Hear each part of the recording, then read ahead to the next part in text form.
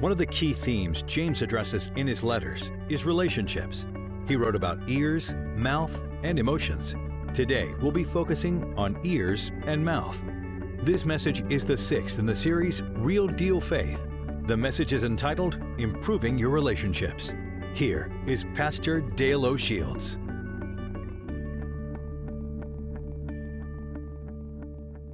Grab your Bibles, your teaching sheets. We're continuing our series together entitled Real Deal Faith. And this morning I want to talk about something that can apply, I'm sure, to every person here, how to improve the relationships in your life. We're looking at the book of James this summer, and we're doing a topical study of the book of James. Just actually going through these 5 chapters of the book and pulling out very significant topics that he addresses repeatedly throughout the book. And one of those topics is the topic of relationships. James is the first letter of the New Testament, the first book that was written, that was included in the canon of Scriptures, James being the younger brother, half-brother of Jesus, and of course coming to faith in Christ after Jesus' resurrection. And we see that James has a unique insight into how to live the practical Christian life. He gives us very clear and distinct instructions. He goes right to the heart of the matter and helps us to understand how we are to live. And one of the things that James talks about in his letter is he talks about relationships, because obviously relationships are a key part of life. In fact, Jesus came for the purpose of improving relationships. That's the major reason why Jesus came. Because Jesus did not come to start a religion, contrary to a lot of popular opinion. Jesus was not a religion former. Jesus came to show us how to have, first of all, a relationship with God. How we can actually relate to God as our Father and have interaction with Him and know that He's at work in our lives. So Christianity is not about just doing something in form or ritual. It's about a relationship with a God that loves us, and Jesus is the way to that relationship. And so Jesus came to teach us about a relationship with God, but also a relationship, how to improve our relationships with one another. If you're growing as a Christian, one of the outworkings of growing as a Christian is your relationships with people around you should be better, because Jesus said, if you love me, then you also need to love one another. That's the beautiful thing about the cross. The cross reconciles us vertically to God and reconciles us horizontally to one another. I've seen it time and time again. People that could not get along outside of Jesus, when they met Jesus, became fast friends. Why? Because Jesus brings people together. Jesus unites people. And James, in this letter, addresses some specific things that relate to our relationships. He talks to us about 3 aspects of things that we can do to improve the relationships of our lives. He talks to us about our ears, what we hear, our mouth, what we say, our emotions, what we feel. He addresses all 3 of those things. Think about them: what you hear, what you say, and how you feel. Would you agree with me that those 3 things, if you could improve what you hear, what you say, and how you feel, all the relationships of your life would get a little bit better? Amen? And so James says, I want to teach you how to work on how you listen, how you speak, and how you handle the emotions of your life. James chapter 1, verses 19 and 20. Listen to this. My dear brothers, take note of this. Everyone should be quick to listen, slow to speak, and slow to become angry. Notice he's talked about the ears, the mouth, and the emotions, anger. For man's anger does not bring about the righteous life that God desires. This weekend, I'm going to focus in on 2 of these 3. I want to talk to you about your ears and your mouth. We'll save the emotions for another message. And so for the next few moments, I'm basically going to share with you 2 primary themes, 2 primary points of emphasis from James' letter, inspired by the Holy Spirit, that can make your relationships better. The first one, if you're going to improve the relationships of your life, James teaches us that we must discipline our ears. We must bring some discipline to our ears. The word discipline just simply means that you take control of and you learn to do the right things with something that will produce help. If you talk about disciplining your body, you're talking about putting the habits into your life that will make you healthier. If you're talking about disciplining in your academics, it means that you're setting up study skills so that you can gain greater academic understanding and master your subject matter. And so when I talk about the discipline of your ears, I'm talking about setting some habits in place so that you will hear much better than you're hearing right now. Not just physical hearing, but connecting with other people. Because a major part of relationships involves your connection with people, and you cannot connect if you're not listening. Amen? Now, I want you to do something with me. I want you just to take a moment and focus on your face. And I want you to count with me how many ears you have. How many? Not rocket science. Everybody here has 2 ears and 1 mouth. So God, in His unique design of humanity, in His creation of us as human beings, even biologically, sent us a message. The message is you need to listen twice as much as you speak. You have 2 ears and 1 mouth, and He's teaching us the principle of disciplining our ears, because the better you hear in relationships, the more effective your relationship will be. And let me give you 3 words that are key to handling your ears or disciplining your ears the right way. These are not on your notes, but you may want to find a place to write them down. Number 1, you have to be attentive. You can't listen, you can't hear someone else unless you are paying attention to them. Now, to pay attention, that phrase alone implies something. It implies an investment. Pay attention. There's a cost involved in listening, because listening is not just hearing words, it is hearing more than words. It is being present with a person so that you can take in the information they're sharing in a way that is meaningful and accurate. How many of you have ever listened to someone before and went away with the wrong message because you did not really listen to what was really being said? You heard words, but you did not really hear what was being said. Sometimes our words can be deceptive, not necessarily purposefully deceptive, but just deceptive in the way that we communicate. For example, has anyone, when you've asked them, how are you doing, they'll say, I'm fine. And you know when they say, I'm fine, what they mean is, I'm not fine.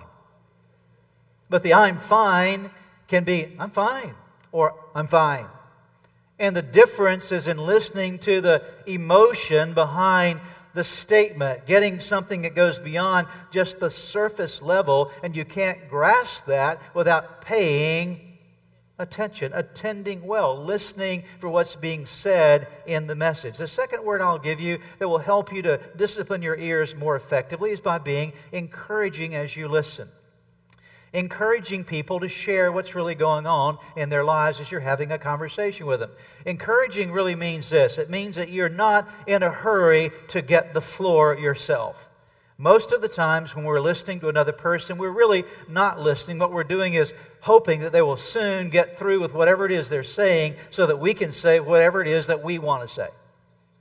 And we have this sort of timer in our mind clicking away that says, okay, you've gone so many seconds or so many minutes now. When will it be my turn? When do I get to say what I want to say? But something happens when you move out of the mode of being able to actually think about what you want to say and to actually encourage them to continue to communicate to you. For example, you can say something like this. So, can you tell me more about that? I want to understand. What did you mean by this? Now, some of you wives here today, you would have a heart attack if your husband ever said that to you, right? Can you tell me more? That's encouraging the communication. Instead of jumping in and saying, I want to say what I want to say, you're actually trying your best to understand. Can you tell me more? And by the way, there's not anyone that's here today, myself included, that is perfect in this. We're growing in this. We're learning how to do this as a part of our spiritual growth. And this is spirituality, by the way. Don't think that this is just relationship. This is about Jesus. Amen? This is about growing your relationship with Jesus, learning how to listen so you are attentive, you're encouraging. And then there's another word that really kind of is a little bit different from what I'm talking about. That's also the word of guarded, that you guard your ears. You know, there's things that you should never even hear with your ears. Times that you should walk away from a conversation. Why? Because that conversation is not something that you need to be a part of. You don't need to hear the latest dirty joke at work, do you? You don't need to hear the latest gossip that somebody's sharing about someone else. And one of the most freeing things that I learned in my life many years ago is that I have the, if you will, the right, I have the privilege, I have even the responsibility when something's being communicated that I don't want my ears to hear, that I can actually excuse myself from a conversation. It was very freeing for me to know that I could say to someone, you know what, I'm going to just excuse myself. I really don't want to be a part. I can do it nicely, but I can step away so that I'm not hearing things that I should hear. Why? Because your ears are a gate into your soul. So whatever you take into your ears will find their way into your heart. You can start feeling wrong things about another person just because of what somebody said to you about them that may not even be accurate. And so you're in a conversation, and so you are learning how to guard yourself from things that you need not take in. Make some decisions about what you will listen to and what you will not listen to. And so James says you need to be quick to listen. Understand the principle of disciplining your ears. Don't just let your ears listen any old way, but begin to bring some structure and right habits to the way that you listen. The second thing that James teaches us here is about our mouth. And so the second principle, you discipline your ears and you manage your mouth, okay? Would you say those two things with me? You discipline your ears and you manage your mouth. Let's try it again, all the campuses. Here we go. You discipline your ears and you manage your mouth. To manage your mouth means that you accept the responsibility, the stewardship that God has given you over the words that you speak. And James is very, very clear about this. Let me read to you several passages from the book of James that describe this management of the mouth. Listen closely. James 1:19 and 20 once again. My dear brothers, take note of this. Everyone should be quick to listen, slow to speak, and slow to become angry, for man's anger does not bring about the righteous life that God desires. So there's one instruction. Go to chapter 1, verse 26. He continues the theme. If anyone considers himself religious and yet does not keep a tight rein on his tongue, he deceives himself, and his religion is worth it. If you think you're really spiritual, but you blab all the time and blab the wrong things all the time and you don't manage your mouth, then your spirituality has no real validity to it in terms of its impact upon others. Let's go to chapter 3 of James, beginning in verse number 2. We all stumble in many ways. If anyone is never at fault in what he says, he is a perfect man, able to keep his whole body in check. When we put bits into the mouths of horses to make them obey us, we can turn the whole animal. Or take ships as an example. Although they are so large and are driven by strong winds, they are steered by a very small rudder wherever the pilot wants to go. Likewise, the tongue is a small part of the body. Just stop there for a moment. Think about how little your tongue is. Very small in reference to other parts of your body. Very small little organ. But that little organ has gotten you into more trouble than probably anything else in your body. Okay? Little bitty part. Likewise, the tongue is a small part of the body, but it makes great boast. Consider what a great forest is set on fire by a small spark. The tongue also is a fire, a world of evil among the parts of the body. It corrupts the whole person and sets the whole course of his life on fire, and is itself set on fire by hell. All kinds of animals, birds, reptiles, and creatures of the sea are being tamed and have been tamed by man, but no man can tame the tongue. It is a restless evil, full of deadly poison. With the tongue we praise our Lord and Father, and with it we curse men who have been made in God's likeness. Out of the same mouth come praise and cursing. My brothers, this should not be. Can both fresh water and salt water flow from the same spring? My brothers, can a fig tree bear olives, or a grapevine bear figs? Neither can a salt spring produce fresh water. I want you to notice all these negative things that James connects with the tongue. He says the tongue can be boastful. It boasts great things. He says it can be fiery. Have you noticed that your tongue can just light a fire?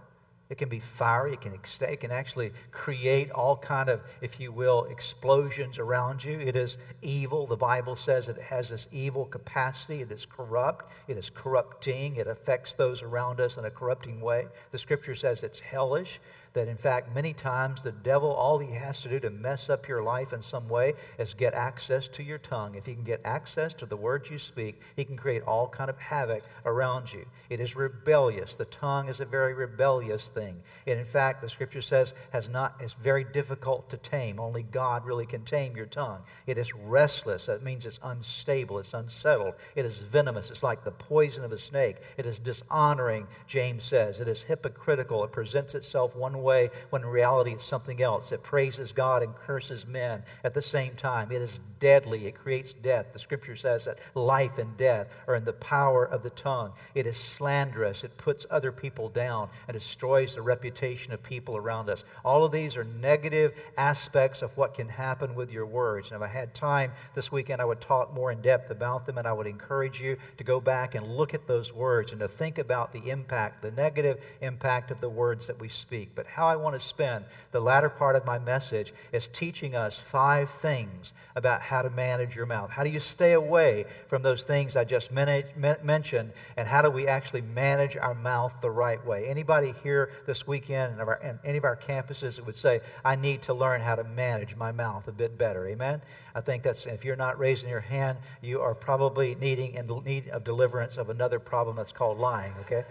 So, and to manage our mouth well. So let me give you 5 things to do.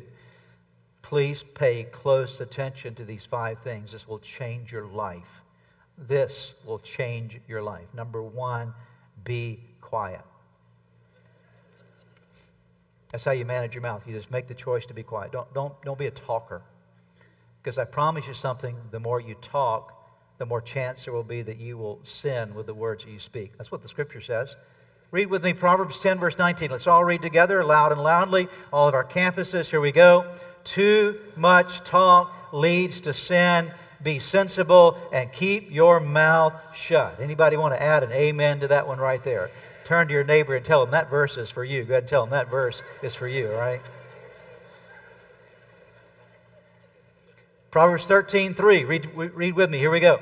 Those who control their tongue will have a long life.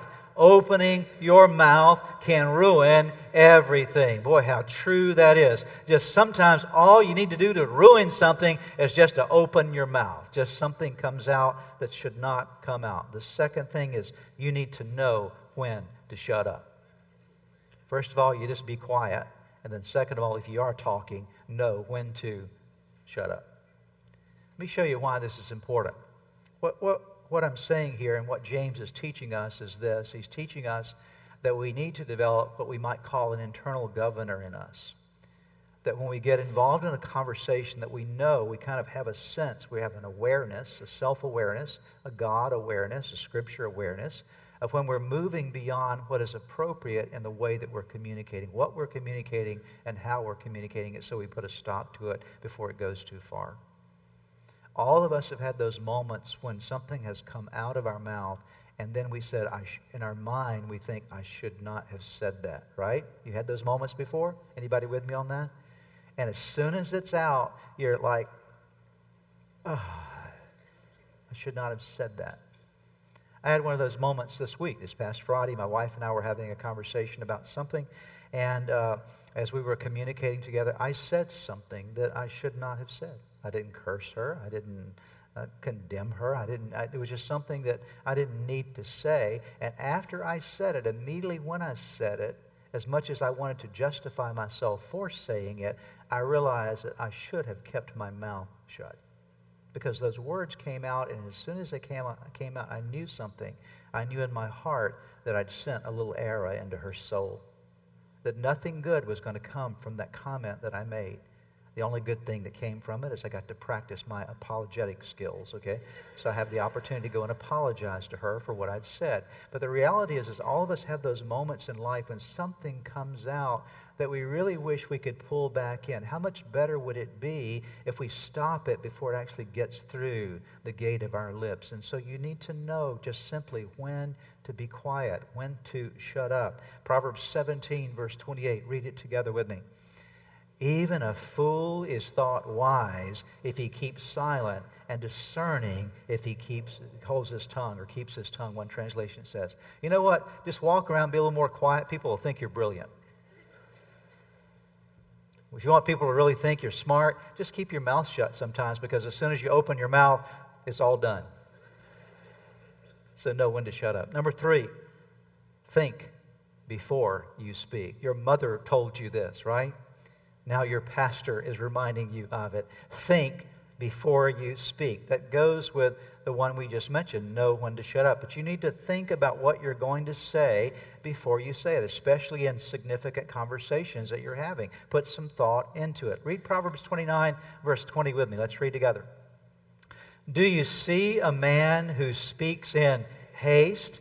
There is more hope for a fool than for him. So again, it's the speaking in haste. And so I thought I would help you. This is not original to me, what I'm about to give you right now, but it's been helpful to me in my journey, and continues to be helpful to me in my journey, is to learn what it means to think before you speak. What does that mean? And so I've got a little acronym here we're going to put on the screen. These are not on your notes, but you may want to find some white space or a little other piece of paper to write this down. And here, if you will, 5 things that will be a filter for you that will help you to think about what you say before you say it. The T stands for asking yourself the question before you say it, is it true? Before I make this statement, I've got to make sure that I'm not passing on information that's not even accurate, right?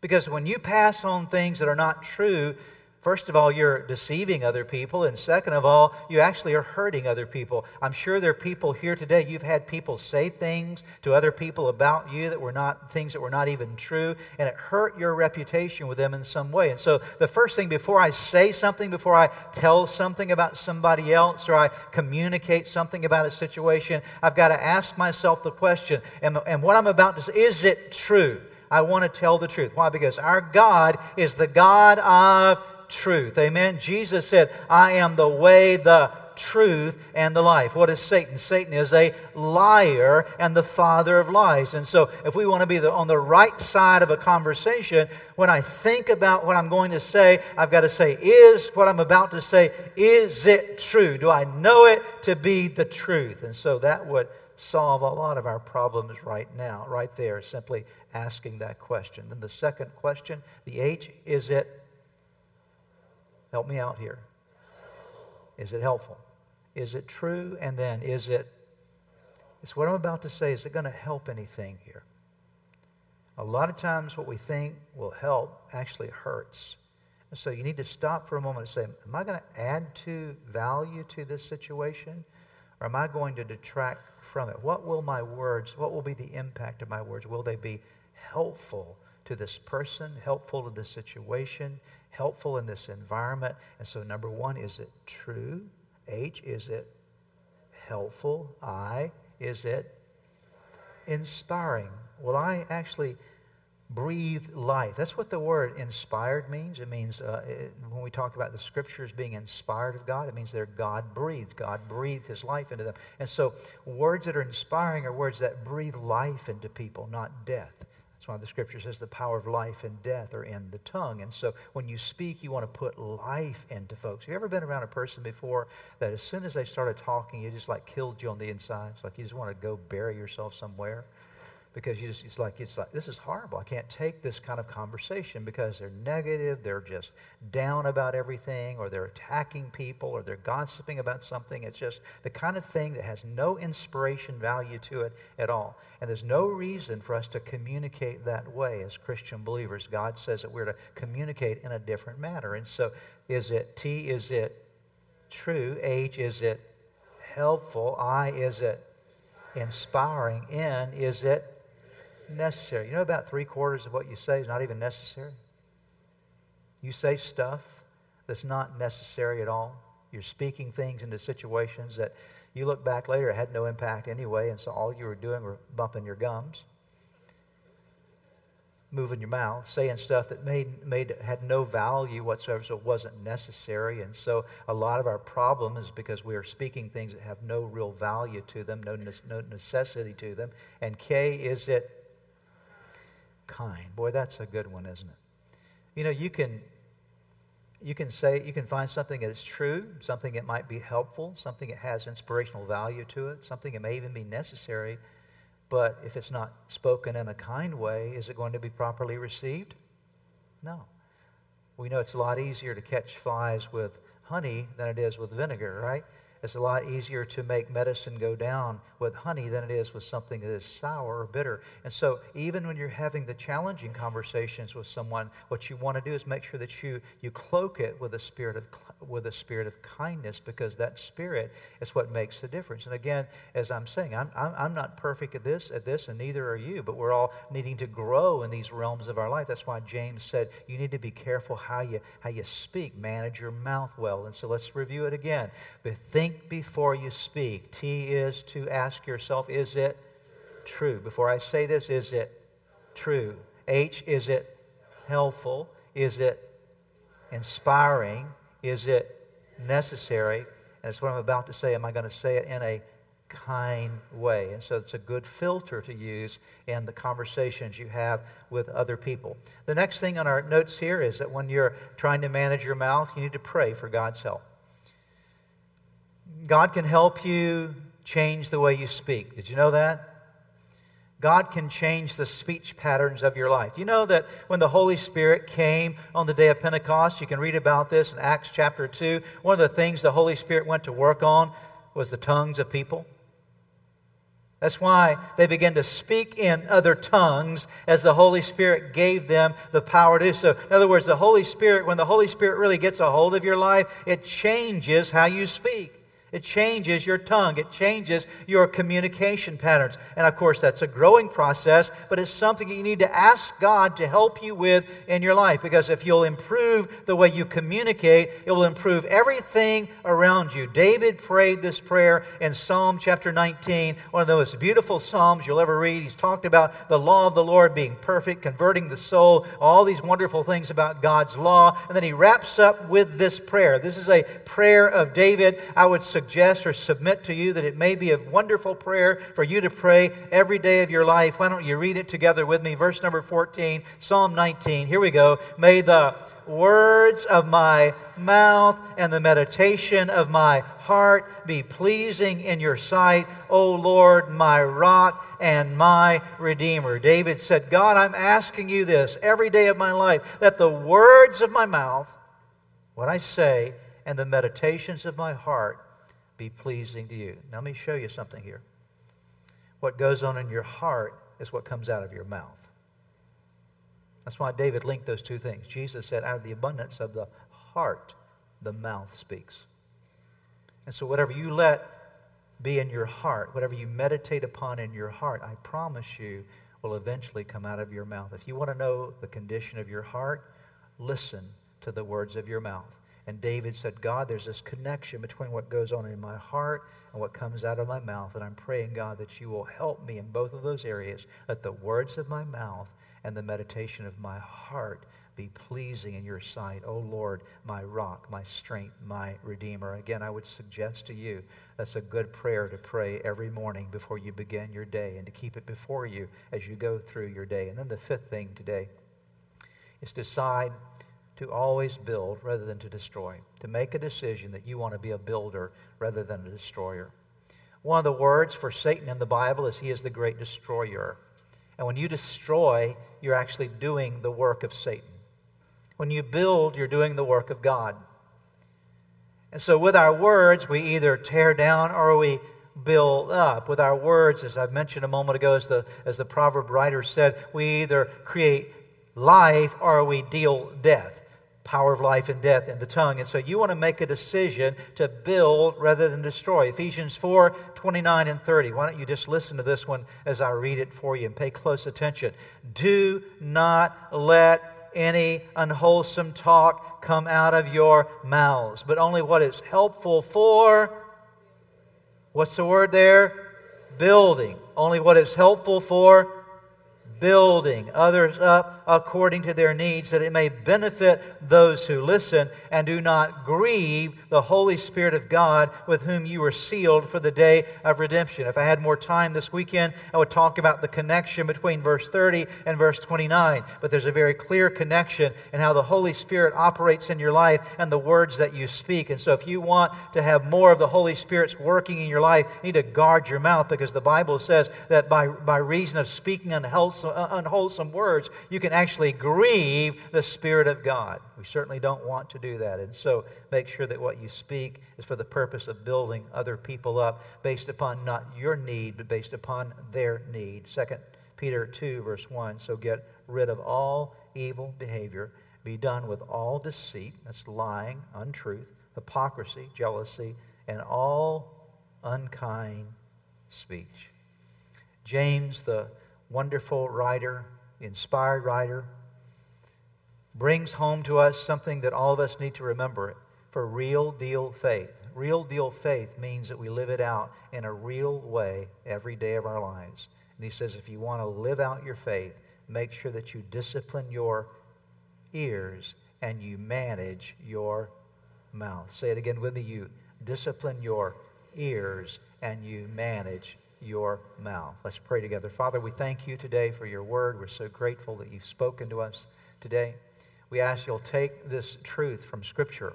And Lord, we do pray for help in living it out. And we pray the prayer that David the psalmist prayed. Lord, may the words of our mouth and the meditations of our heart be acceptable in your sight, O Lord, our rock and our Redeemer. We ask it in the mighty name of Jesus.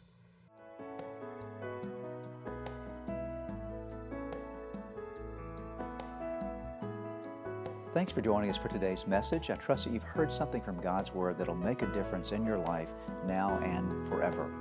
Maybe as you were listening to today's message, God began to speak to you about a personal relationship with Himself. You know, the most important thing we can ever establish in our life is a relationship with God, and we do that by opening our hearts and lives to Jesus Christ.